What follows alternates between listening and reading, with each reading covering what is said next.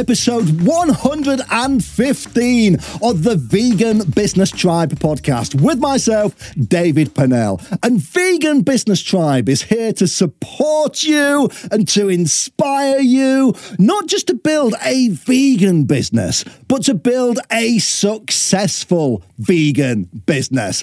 And thank you, as always, to our amazing sponsors who are Vegan Accountants, Mindful Wealth, Mad Promotions, and The Vegan Publisher. And you're going to hear more from them later in this episode. And when you do, don't skip their adverts, because all of our sponsors, they are ethical, vegan-owned businesses who we use ourselves at Vegan Business Tribe. And they also work with many of our Vegan Business Tribe members too. So they come with the highest possible recommendations. Now, I have got an amazing episode for you today, because today's topic, it was actually requested in our Vegan Business Tribe Slack group by one of our members, Alice Shopland of Angel Food, who are New Zealand's first and biggest vegan cheese company. And Angel Food, they have done just amazingly well these past few years, completely taking over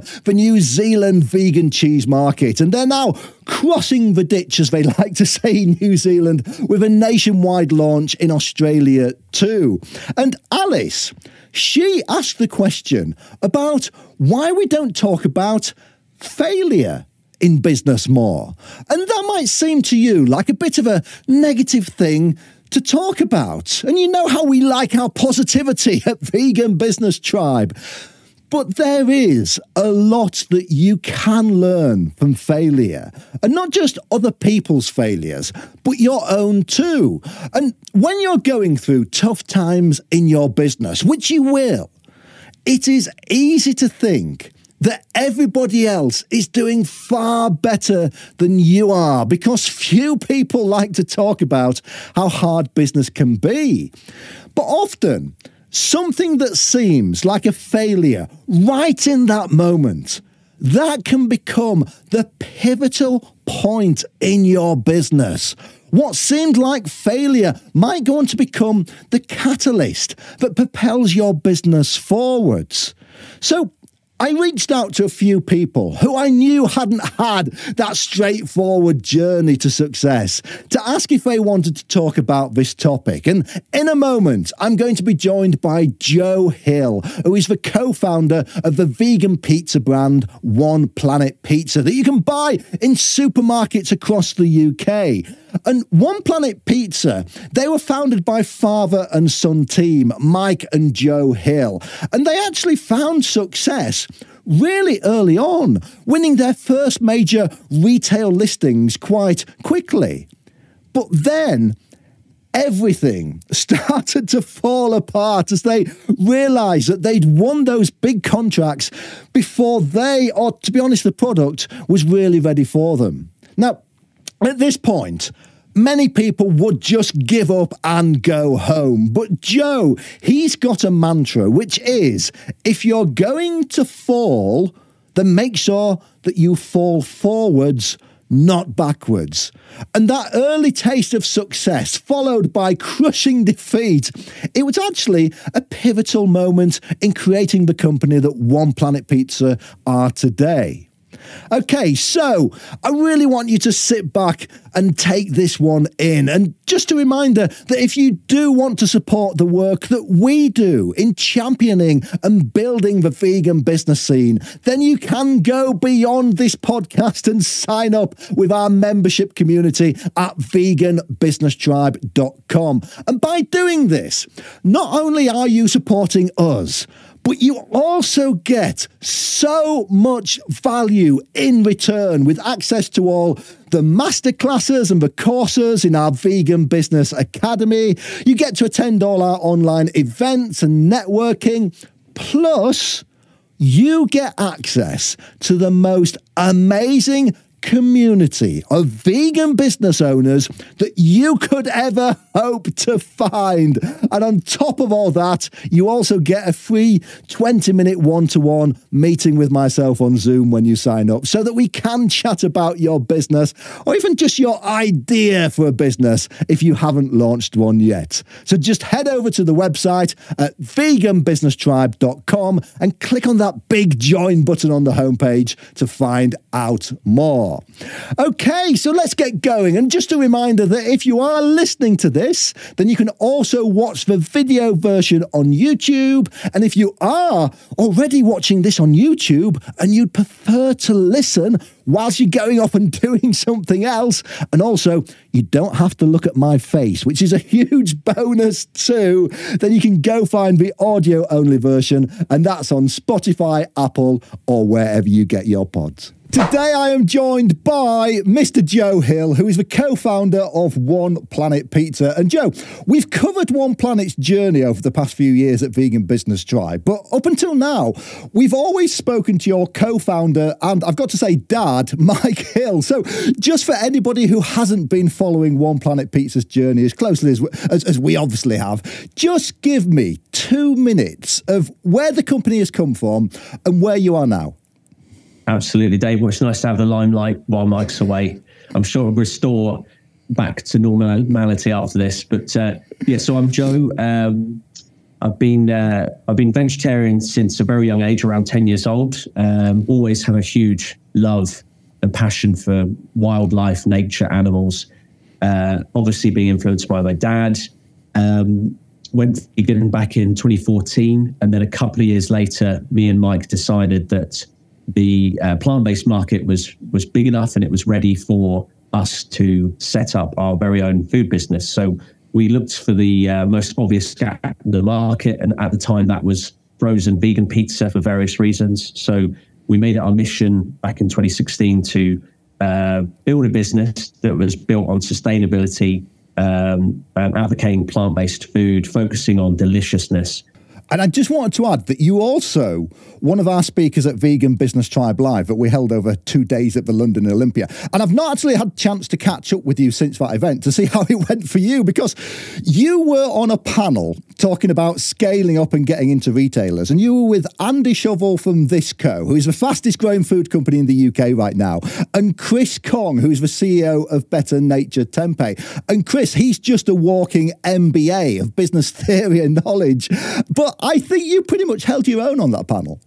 I like to think so. Yeah, I like to think so. I mean, we all operate in the same space. These guys are obviously a few stages ahead of us, but that's kind of what you want to be doing in my position is surround yourself with people who are a little bit ahead of you, because that just raises the bar and forces me to up my game, to win those bigger listings, to catch up with them. So, it was a pleasure to be there and to be punching above my weight in that category. But it just spurs us on, doesn't it, to grow faster and to reach new heights. Absolutely. And that kind of ties into what I actually want to talk about now, because from experience, it's incredibly hard to get any brand to talk about the realities of that scaling process, because quite a lot of the time it involves some degree of failure. But failing as a company, that actually plays such an important part of growing a business, because usually what I find is the picture that you have in your head when you first start out in your business, that doesn't often turn into reality. And part of making a business successful, it's having to survive your original ideas not going to plan. So I know this is something that you've been through a number of times to get where you are now with One Planet Pizza, isn't it? Yeah, absolutely. I mean, we didn't have a background, in building. Mike's had a business in a very different sector. He's had a go at restaurants. He sold a vegetarian restaurant a few years before One Planet Pizza.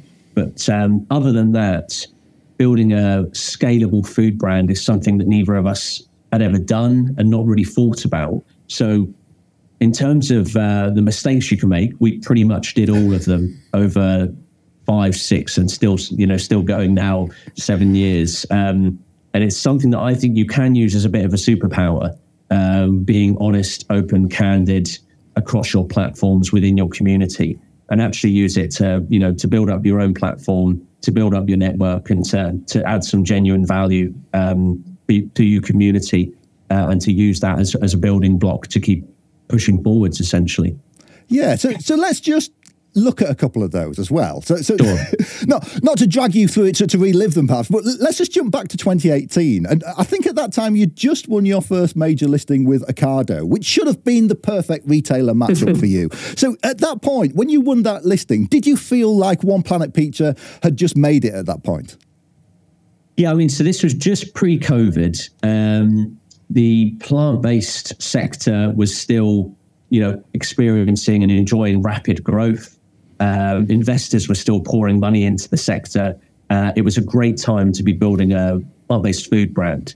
And we had been growing nicely, raising some decent money, building the team up. Everything was going right at that point. And we'd moved into a larger factory, had a nice couple of wholesalers growing in the background. And through those wholesalers and independents, we'd managed to win our first smaller listing with Ocado. And that sounds like the natural stepping stone to the big retailers, and there's no going back. But for us, and probably realistically many others, if they're being honest, it was actually a really painful learning curve, but a very necessary learning curve. So, Ocado, we went through that onboarding process, which was all new to us. We thought we had a great product for the price it was, but we underestimated how different the mainstream shoppers were on Ocado compared to all of the other shoppers we'd had in previous distribution channels. So, I guess the most obvious mistake, we priced ourselves too high. So we just weren't getting the rate of sale that we thought we would in Ocado. And it was then very hard to go back and change that. We had problems with supply because we were still making the pizzas by hand from scratch at a very small scale. We were spending a lot of money on transport, frozen transport and distribution and storage because we didn't have economies of scale. And it was just becoming very painful because we weren't getting the traction we expected. Now, talking to you at the moment, you can say that is a learning curve, and that is something that was actually really crucial for you to go to be able to get to where you are now. But at that moment, you must have thought that everything was starting to fall apart. How real was the desire at that point when you got delisted through Ocado back in 2018? How real was that desire just to kind of give up and say, well, maybe this hasn't worked out. Maybe we should go be doing something else instead?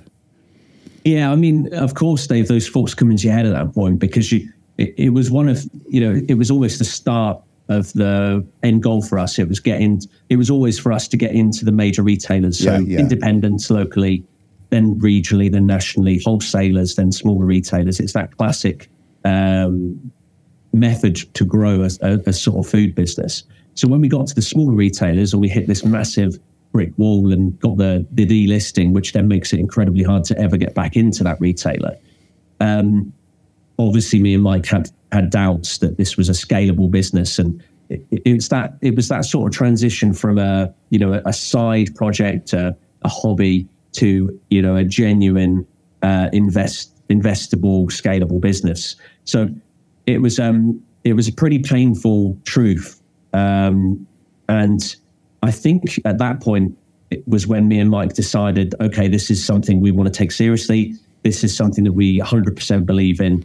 And I guess at that point, I found it quite important. I'm reading a bit about this at the moment, but I found it quite important almost not to have a plan B, which I thought was quite interesting at the time. It was, okay, we could have a plan B, which would be to, for me to look at a different career or to get into a larger vegan food business and take my learnings elsewhere, get a more steady, reliable income, take the pressure off this small startup that we were working on then. But what we decided was actually, no, we want to be 100% committed. We want to take this as far as we can. And we do believe passionately that there is a real business here. So never had a plan B at that stage. And we just, if anything, it then gave us the fuel to go back at them and try a different method and to start, taking everything back and start looking at the price, the proposition, the customers, do that hard work that we needed to do originally.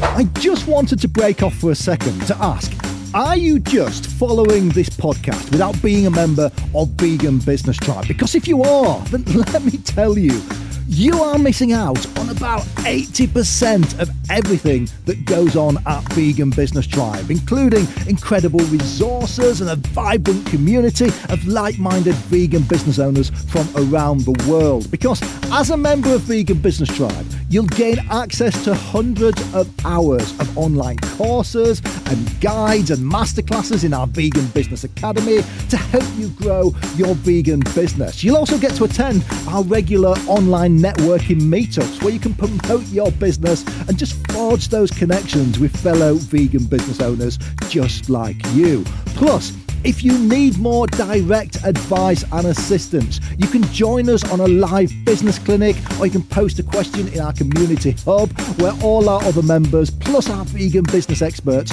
are waiting to help you out.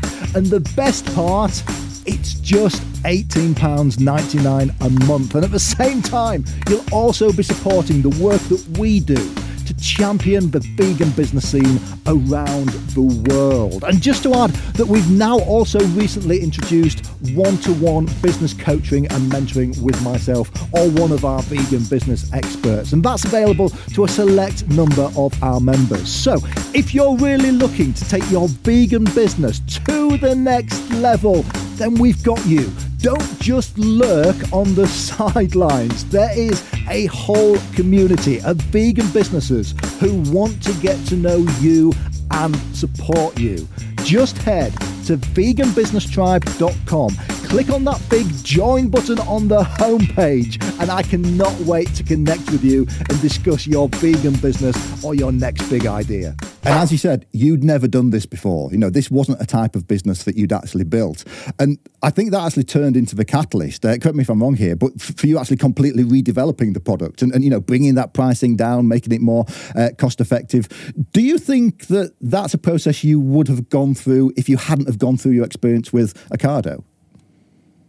No, I think you see a lot about how, you know, you learn the most from the biggest mistakes, and it's so true. So I think if we hadn't gone through that painful process of a delisting and a poor performance, we never would have done this sort of hard, honest reflection. So, you know, sitting down and having those difficult conversations, you know, saying, okay, how much potential is there to grow? What does the price realistically need to be to reach mainstream consumers? Is the product actually good enough? Because we would be incredibly biased, obviously. And if it isn't, then, you know, what do we really need to change? How far back do we need to go? And it, you know, a lot of the time it does go back to quality, price, and then for us it was the brand, and it was those key messages on the packaging through our socials. So we had to really strip everything right back to the, right back to the very basics. So we had to start looking at a major brand overhaul, looking at the actual flavors themselves, looking at the price, remodeling the pizzas. So we needed to somehow make them tastier and more affordable whilst going for a rebrand. So it doesn't get much harder than that. But Ocado delisting forced our hands. So, we saw it as looking back, we saw it as one of the best things that happened to us at that time. Because if we hadn't have been forced to do that, then we wouldn't have ended up with a much stronger brand that was better positioned to attract the mainstream consumers, which then later landed that major listing. And I think that's really good advice for people to hear if they're going through something like this now, that whole idea that this might actually turn out to be, one of the best things that ever happened to your business. Because I know about the same time, I think it was as well, that you also took on some private investment at that time. And I'm not sure how much you were able to talk about that, but I know that didn't turn out to be very good a match either. And I think it took you about 2 years to resolve that situation too. Yeah, again, we now know so much about investment because we made so many big mistakes early on. But that is how you learn and you get better, isn't it? You just can't be afraid to make mistakes. So we had initially for the business we'd crowdfunded with micro investors, and that worked for a few years. But then we needed some serious cash injections from some private investors, from angels. And we got to the point where, you know, we didn't have too much time, we didn't have too many resources, and we didn't have enough, enough support around us from consultants, advisors, people that we could trust with the right experience. So we did have to make some quick decisions, and, you know, many of them have worked, but some of them haven't. And one of those was getting on board an investor that just was not a good match for the business at the time. And, there were lots of promises made that weren't kept. And actually, it really held back the growth and the freedom of the business to pivot and to adapt to changing environment very quickly for quite some time. But again, you know, Mike and I didn't want to have a plan B. We always knew there'd be a way out. We just couldn't see it at the time, but we focused on what we could change and what we could do, and, you know, stayed positive, stayed optimistic. And then eventually, you know, we found a brilliant, ethical, plant-based investment fund who were looking to build their portfolio at the time. And it, you know, finally it all fell in place, and we managed to move the investors around to actually now where we've got a fantastic group of investors who are really supportive and you know, are constantly involved in the business decisions. Let me just press you on a point you made there, because you said, you know, how important it was to actually stay positive and, you know, keep pushing ahead with this. But how do you actually do that when you're in the middle of it all and it just feels like the business is pretty much falling down around your ears? How do you stay positive? How do you, you know, physically keep going? It's quite a hard one to answer, isn't it? Because sometimes it's mostly subconscious, and it's just it's the way you're wired. And I think a lot of my attitude I've picked up from Mike, especially the last 6-7 years working closely together. I've talked about it recently on LinkedIn, but one big thing I've learned from Mike in the last few years is just that he's got this sort of unbreakable positive attitude to life, and it's almost sort of Buddhist-like kind of attitude towards living, and he has instilled that in me. And I guess trying to make sense of it, you know, I think as long as you're every day, you know, putting in 100%, and you know you're confident that you're doing the best every single day, and you're moving the dial a little bit in the right direction, then you know, he believes it will all fall into place, you know, and he's kind of passed that on to me. So I honestly, I don't spend a lot of time thinking about the past, and I don't spend a lot of time thinking about the future, and probably spend, you know, over 95% of my waking time literally just working on the next task at hand. You know, I know you do need to plan ahead a little bit, but I spend most of my time and my energy on, you know, the current tasks, and not worrying or spending too much time thinking backwards or forwards to, you know, stuff that's happened and you can't change, or stuff that hasn't happened yet and may not ever happen. So I think that's kind of a mindset that Mike's gifted me and that I've taken on from him. And it's just, you know, staying really focused on what you can control, and actually there isn't a lot else that's worth worrying about. So that's probably part of it. But yeah, I think a lot of it is just subconscious, and you can do things on a daily basis, you know, to help with your mental attitude and your internal, you know, strength towards adversity. And, you know, there are lots of great books out there, self-help books, which I still think I can be learning from. So reading one on manifestations at the moment every night, and, you know, a lot of it can sound a bit cheesy and corny, but, you know, the visualizations, the writing down your goals for the year ahead and sticking to them, keeping healthy, staying fit and active, this all forms a bigger piece of work that does make a difference every day to your attitude, I think. And that whole idea of just, you know, really good execution of tasks, that is something which is so overlooked in business. That idea of just keep doing the good things that keep moving the business forward, and, you know, really focusing on that. And that does really take you through so many situations. And I think it's fair to say, you know, if we look back at just the last couple of years, that you actually came as a company through the pandemic quite well. You know, you'd done a lot of work on the business, you'd rebranded, you just launched nationwide into Asda Supermarket. So again, you must have reached reached another point where you thought that nothing could sink you. I think pretty much the same month that you actually did launch in Asda, that's when Russia invaded Ukraine. And that just, brought the world collapsing down, solving energy costs, rapid inflation. And that actually buried many businesses. I actually remember you writing about this on LinkedIn. And I think you said something like it was the hardest day of your life, having to close down your UK production facility. Was it in Norwich, I think it was? Yeah. So closing that down, moving overseas, and letting to have to, let your staff go. And that was completely necessary at the time, for the business to succeed. But again, how do you handle something like that as a founder when it's not just you, it's not just your lives, it's other people's as well? And, I know you've had people in the business who were with you from pretty much day one. Yeah, definitely the hardest thing I've ever had to do. And have talked about it a lot, which has helped me. It's been quite cathartic. Being open and honest about that whole experience has really helped me. I think that's a big part of it, to be honest, Dave, is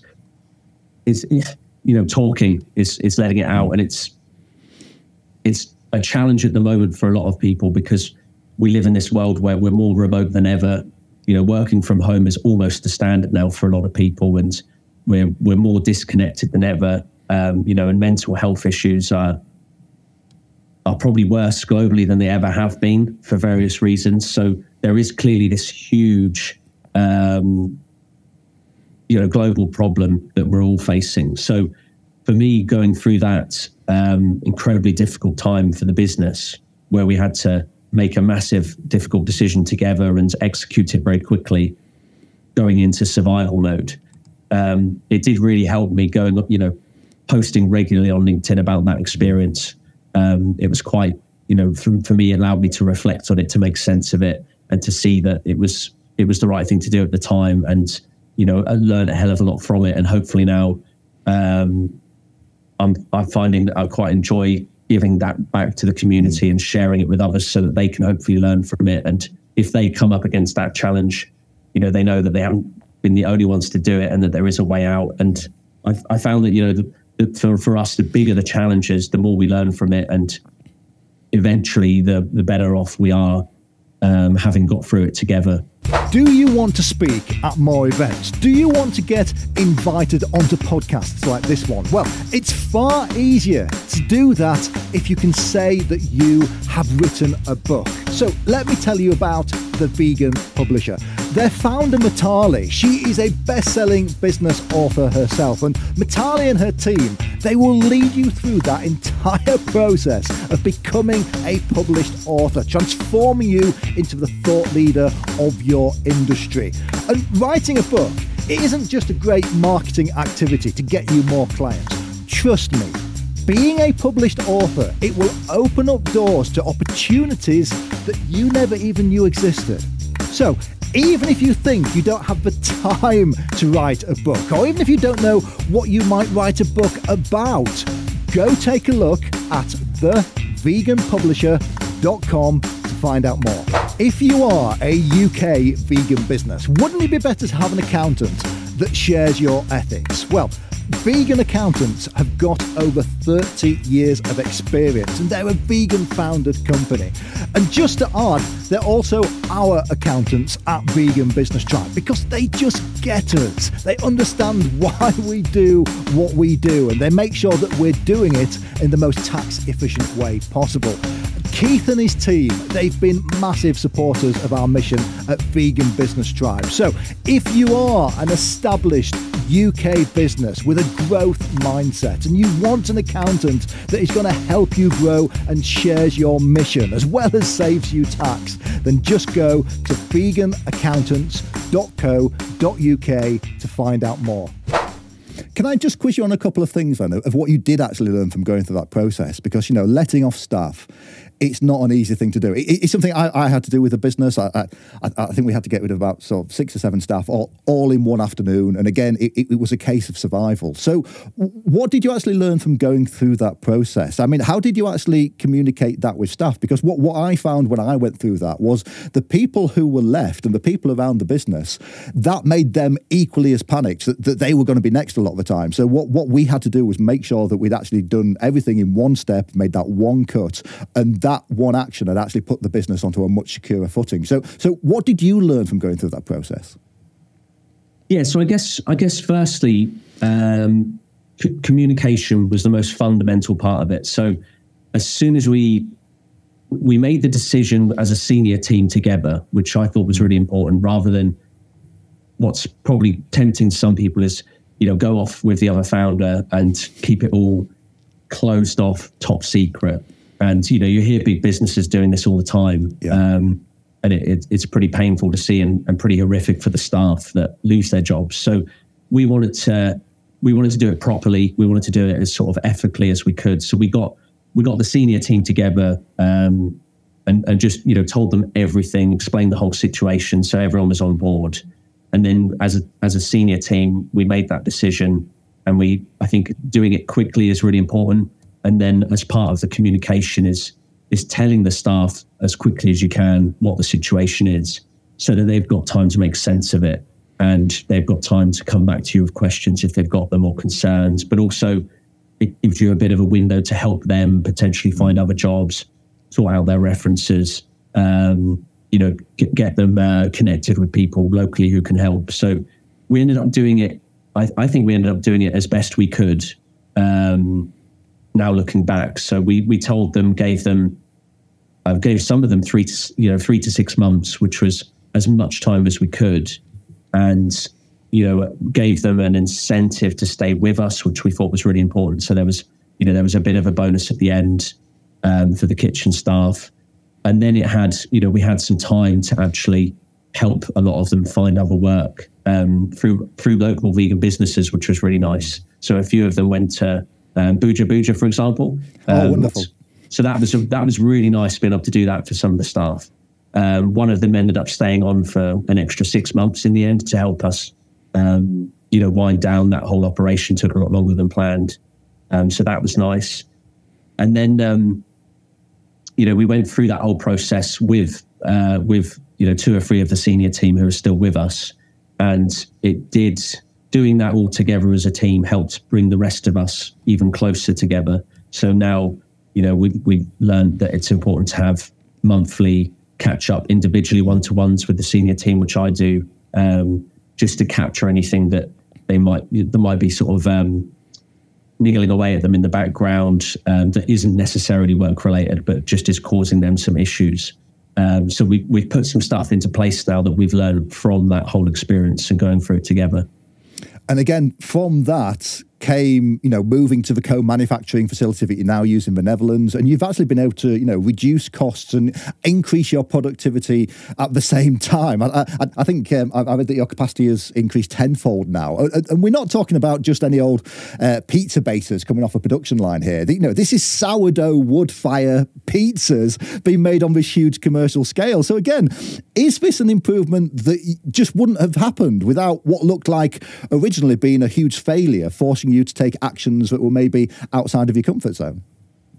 Yeah, so I was terrified of this change because I speak to a lot of founders about this in the UK, and they are very interested in how and when to make that decision about whether to go and do it yourself with your own team, or outsource production to a manufacturer, and even more so if it's in another country, so you can't be on site every day or check in once a week or month. And it is a really interesting conversation, and it's absolutely crucial to make the right decision at the time for founders. So I was always terrified of this big change. And again, it goes back to Mike's mindset that he's instilled in me, but I always resisted, and it was always something that we had as an option. We considered it, over time, but we wanted to keep a very close eye on production. We wanted to be in there on a regular daily basis, so that we could oversee the quality. We could innovate a lot more, so we could control the NPD. We could test things out really easily and directly. But then also, we like the idea of, supporting the industry locally, building a kitchen here in Norfolk, employing local people, and building it up ourselves. But it got to the point where it didn't align with our end goal of building a scalable vegan food business. So it was actually becoming a bit of a hindrance and holding us back. And at that point, Mike was pretty laser focused, and it was an easy decision for him. And he said, look, if it isn't helping us scale the business and grow it quickly, then we need to outsource production pretty much as soon as we can. And I struggled a lot more with it because, we had this emotional tie to this local kitchen team and the kitchen itself, which we'd built, almost from scratch over many years. So once we had that very open conversation, and it became really clear that the only way forward was to outsource production. And I was on board. Then we executed it, and actually very quickly I realised, not only was it the right decision, but it was probably the best thing we've ever done for the business. But we couldn't have got there any sooner, realistically, because it's almost, it's one of these huge catch-22s for small businesses. Is you want, at some point you'll want to outsource production most of the time, but you always need to build up the business to a point where you've got you've got enough volume, you've got enough interest, you've built up brand awareness to a point where the contract manufacturers will actually take you seriously and open up some doors for you. And to get to that stage with your own factory is really tricky. But then to move it over to a contract manufacturer and keep everyone, keep supply going, keep everyone happy at the same time is such a huge challenge in a short period of time. Sometimes I don't think there's a huge difference between taking a leap and actually being pushed, though, is there? No, it didn't feel like it back then. It was really important for me to have 100% faith in Mike and his decision making. So he was the one who first proposed that, and yeah, I guess that's when it's really important to have total faith in the other founder. If you are co-founders, to be able to trust him with that and say, yeah, if you think that's the right decision for the business, then let's go for it and not look backwards, but just focus on executing it as quickly and effectively as possible. So here's the big question then. Why do you think, with failure being such a big learning tool, and it's often a process that is also a real milestone in the development of many companies, so why do you think that we still don't like to talk about it as business owners? I think it goes back to being vulnerable, doesn't it? Which is really scary for a lot of people. And I'm still learning a lot about this, but it's, vulnerability is mistaken for weakness, I think, a lot of the time. And talking about your mistakes is mistaken as weakness. But actually, it can be a real strength. And I've learned that over the last few years through LinkedIn alone, is that if you've made a huge mistake and you've learned from it and you've survived and you've gone on to continue to grow your business and move forwards, then I guess for me, I always think, well, what can I gain from that mistake? And sometimes, apart from the lessons, you can also take that mistake and make some great, fantastic, genuine content out of it, which doesn't cost anything apart from a little bit of your time, which is really important for small businesses. But actually, you can help strengthen your network. You can build your own platform. You can use those mistakes to help others in your community who share a similar goal, which is to get more people eating plant-based food. And then when you start looking at it, it actually makes a lot of sense to be more vulnerable and to use your mistakes to achieve those goals. I think that's a really important point just on that vulnerability, because I've had Vegan Business Tribe members contact me asking if we can actually talk more about, how to manage failure more, because they're facing situations that they think they're the only one who's going through this. But I think the reality is that everyone's faced it, but we all hide it. So if a growing business has got nothing to reference, which that just makes it so much harder to deal with. They think that it's just them who are failures, when actually, quite often, it is just part of the business process. Yeah, and as soon as you start talking to any of these other founders and they're being honest with you, then they've all made huge mistakes and done stuff that you would laugh at now looking back.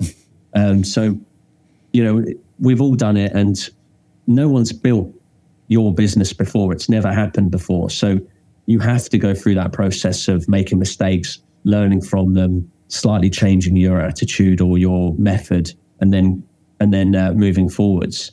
So, I mean, I am talking about it a lot, but I think it's hugely valuable to do it for yourself and for other people in the community. And we're all going through it. It's just a lot of people are afraid to talk about it. So I would always encourage people, and when I'm giving advice to other founders about LinkedIn and trying to build up their platform, one of my first bits of advice is to talk about you, what you've what mistakes or challenges you've had to overcome in the past, and then what you've learned from them and how it's improved things. Well, just to pick up on that one point, I mean, there is such a pressure as a founder to pretend that, it doesn't take a toll on us, that we're not human sometimes. So do you ever feel that pressure yourself, just to project that image, of being a little bit of a Superman in business? Or are you worried that it will harm your brand if you just show that little chink in your armor sometimes?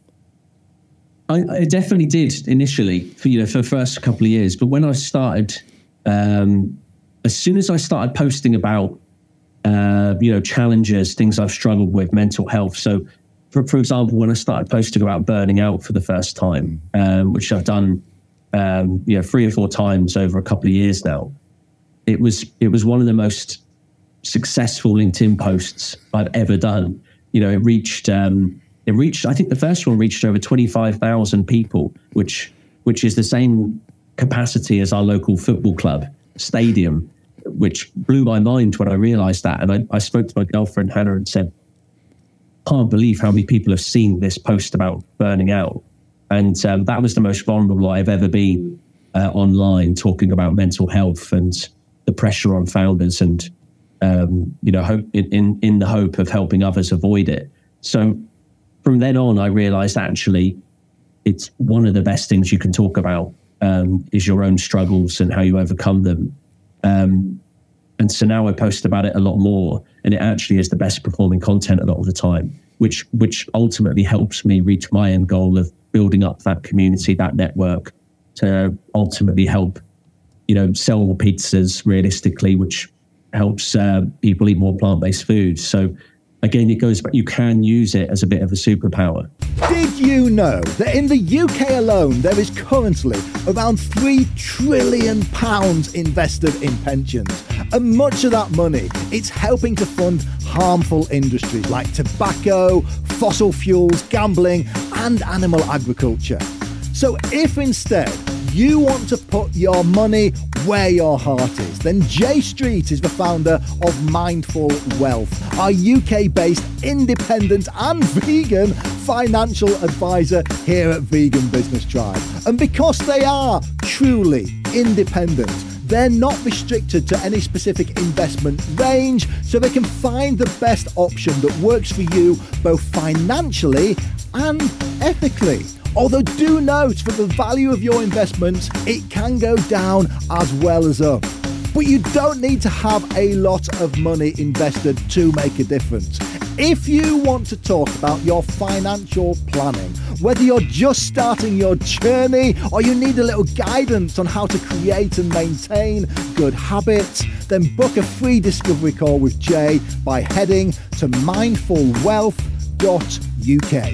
If you are looking to get your business in the news or on the radio or interviewed on TV, then no one's going to get your company noticed like Karen Ridgers and her team at Mad Promotions. And Karen, she's been at the forefront of the vegan media scene for the last 20 years. And Mad Promotions, they're also our media partners at Vegan Business Tribe. So if you've read about us in plant-based news or in Vegconomist, then that's probably because Karen got that story there. So if you are an ethical company or entrepreneur that wants more media coverage, and if you're a company that is looking to make a difference, then that's literally what Mad Promotions stands for.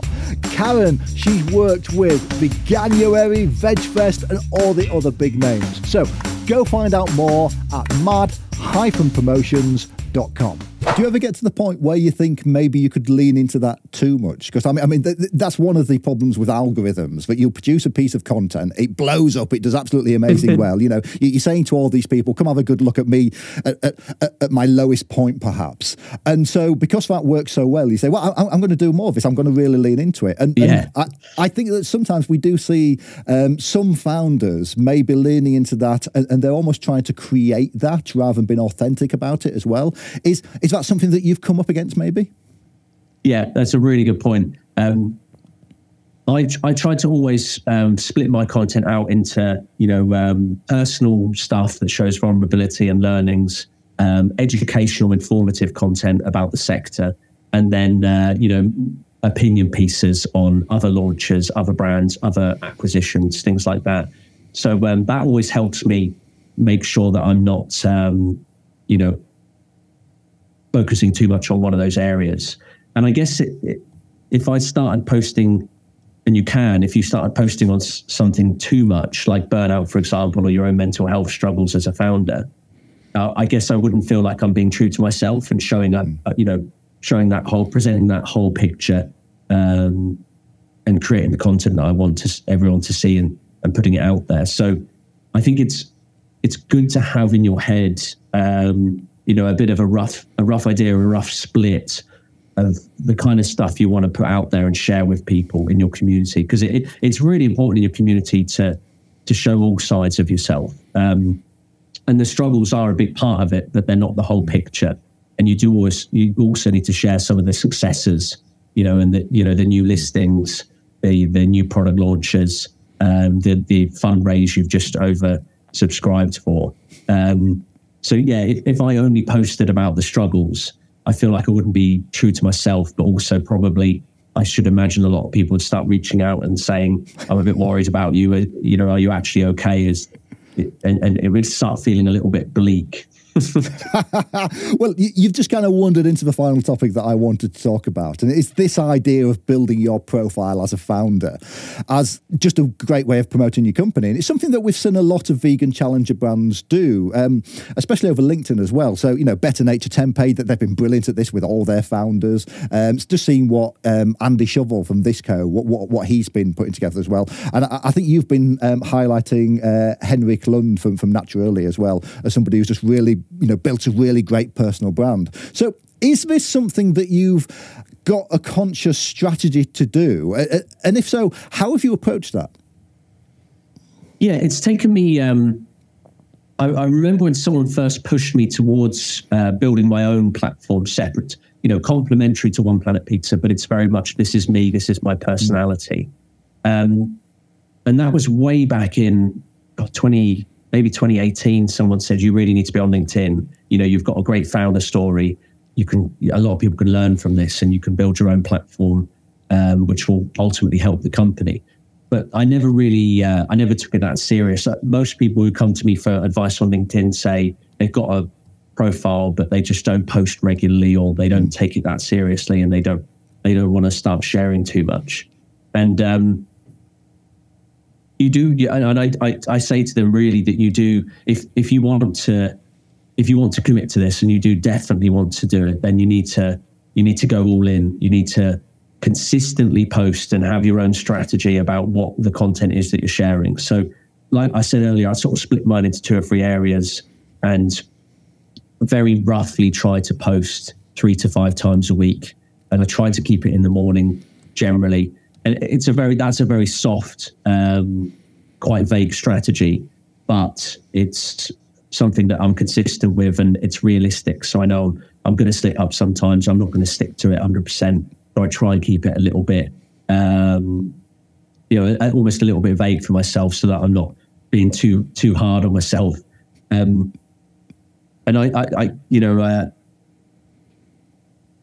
I have got so much out of it. So I do believe that the more you put into LinkedIn, the more you get out.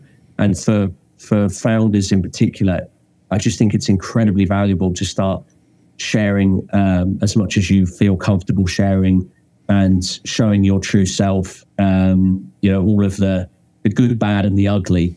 It all forms that bigger picture.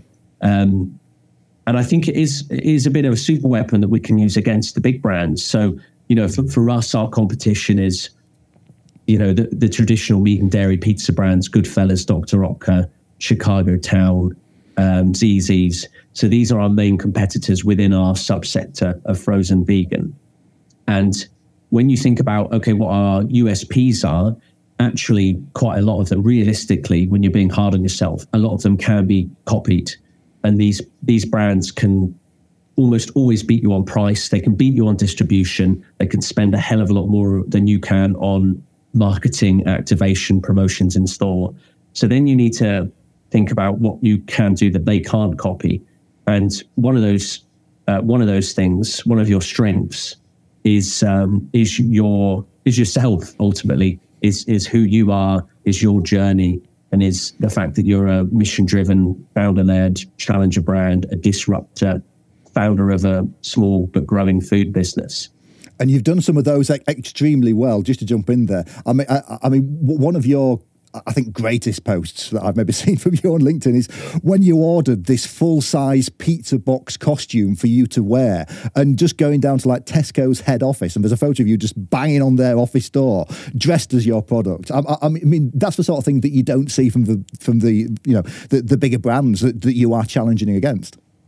Absolutely, yeah, and that's when it gets really exciting, is putting on your creative hat and thinking, okay, what can we do as a very small brand with limited resources, significantly less brand awareness that the big boys can't do. So that's when you get your most creative, because that's almost the biggest challenge is how to really stand out as a smaller brand with less resources. But when you start creating, that's when you start creating magic in that space. You can do stuff that even if the bigger companies that you're up against might do it, I don't think it would look as authentic or real, and it wouldn't resonate with your audience and your followers and people within your network. And for me, it's just a lot of it's not taking yourself too seriously, because I think people are just so bored now of serious brands, serious companies, and it's a pretty tough world out there at the moment. So I think it's more important than ever just to try and inject a little bit of life, a little bit of authenticity, and just have fun as a smaller brand, as a challenger, because that's really what a challenger and a disruptor is all about. Is just breathing a bit of life or fresh air into a very old, stagnant category a lot of the time. So within frozen pizza, for us, it's just an incredibly traditional category.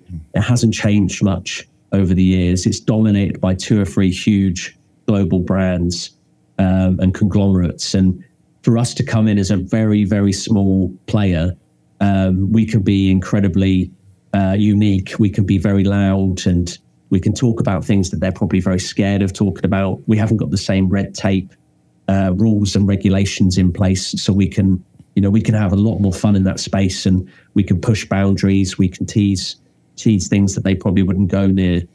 We can go and knock on Tesco's door in a silly pizza costume to get attention that they probably wouldn't be able to do because they couldn't get it authorized by their boss somewhere in a big office.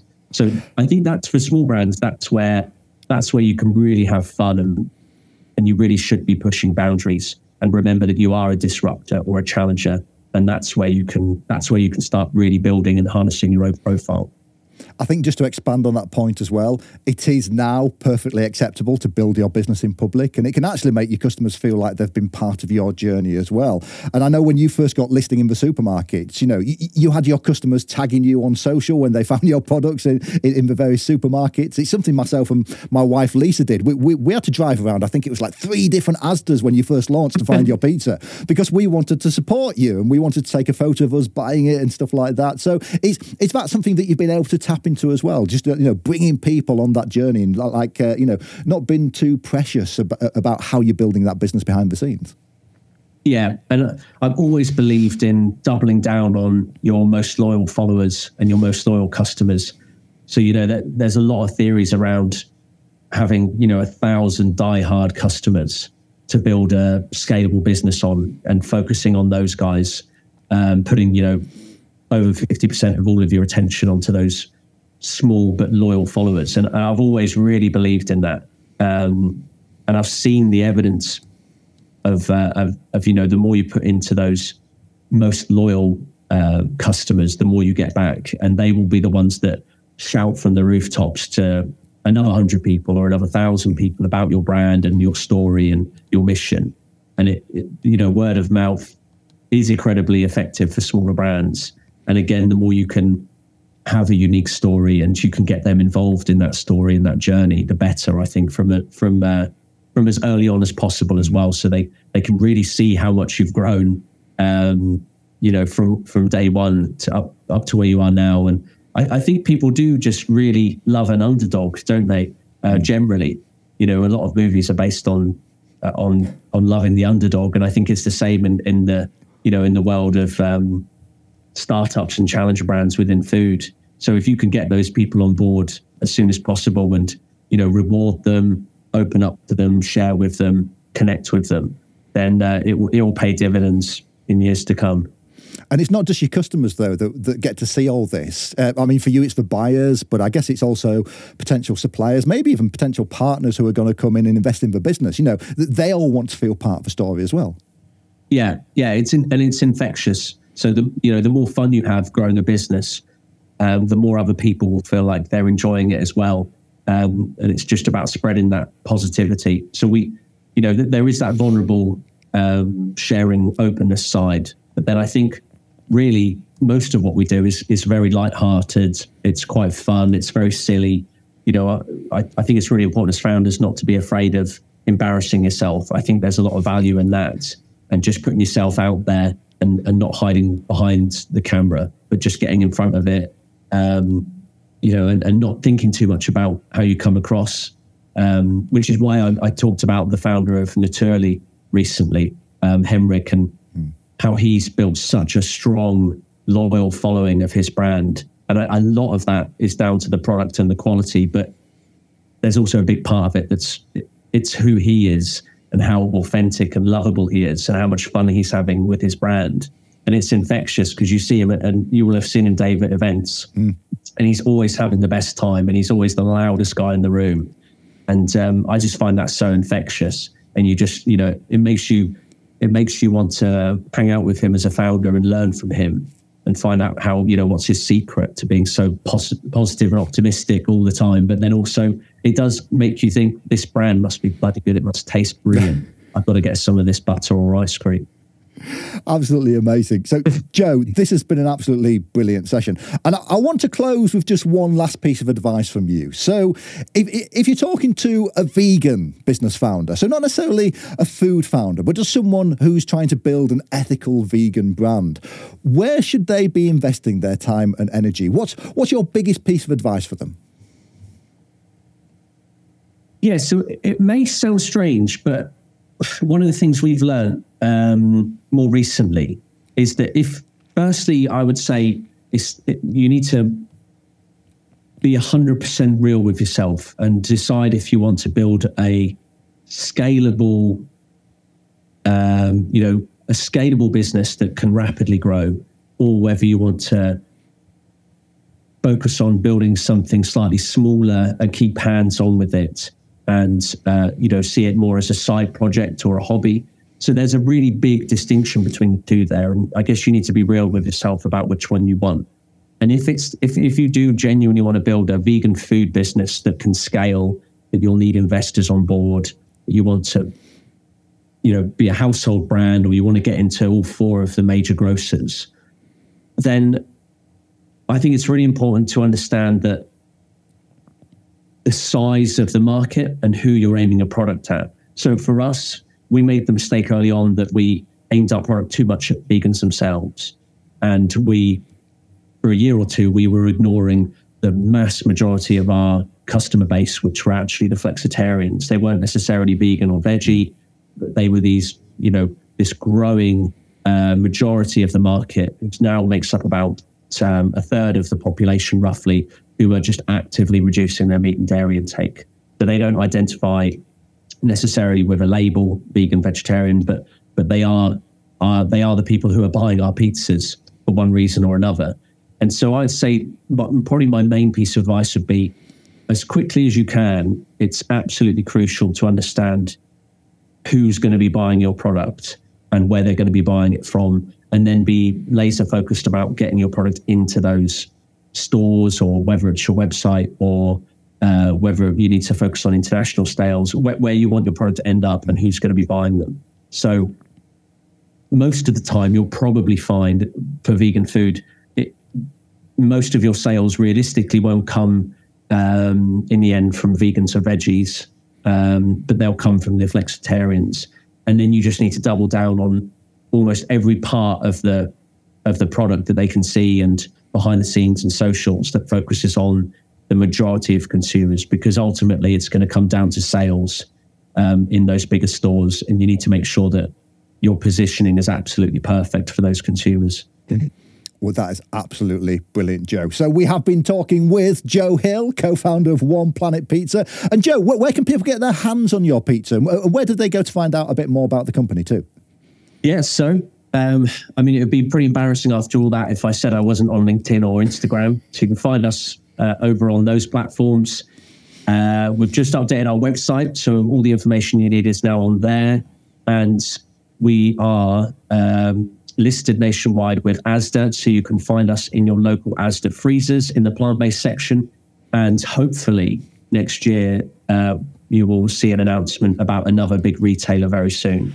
And don't forget the independents. So we've got about 400 independents and smaller retailers across the UK, all of which you can find on our website, Stockist Map. You don't fancy giving us a tiny exclusive of who you're going to launch into next? Oh, well, all I will say is it's one of the big four, and we're already in Asda, so that should narrow it down a fair bit. Oh, absolutely brilliant. And there's one final point there. Are you happy for people to reach out to you and maybe connect with you on LinkedIn, or if they've got any advice that they want to ask from you? I would love it, Dave. Yeah, that's what I'm all about. So yeah, please get in touch through LinkedIn. I'm always happy to help wherever I can, if you think you can learn something from me and Mike's many mistakes and challenges. Well, thank you so much, Joe, and I'm sure we'll be speaking again soon. Thanks, Dave. I loved that session. One Planet Pizza, they really are the epitome of what a vegan business is. And do go follow Joe Hill on LinkedIn especially, as he puts out just some really useful and interesting content too. Okay, so that is it for this episode. Please do leave us a review or a 5-star rating if your podcast app lets you do that. And if you're watching the video version on YouTube, then please do give us a like, a subscribe, and also leave a comment down below about what you thought about our discussion today. And if you want to go beyond the podcast and connect with me and our amazing community of vegan business owners directly, then please do consider signing up with us at veganbusinesstribe.com. It is only £18.99 a month, which is just amazing value for a business community. And then you can tell me more about your business or your idea. So thank you as always to our amazing sponsors, who are Vegan Accountants, Mad Promotions, The Vegan Publisher, and Mindful Wealth. And I will see you on the next one.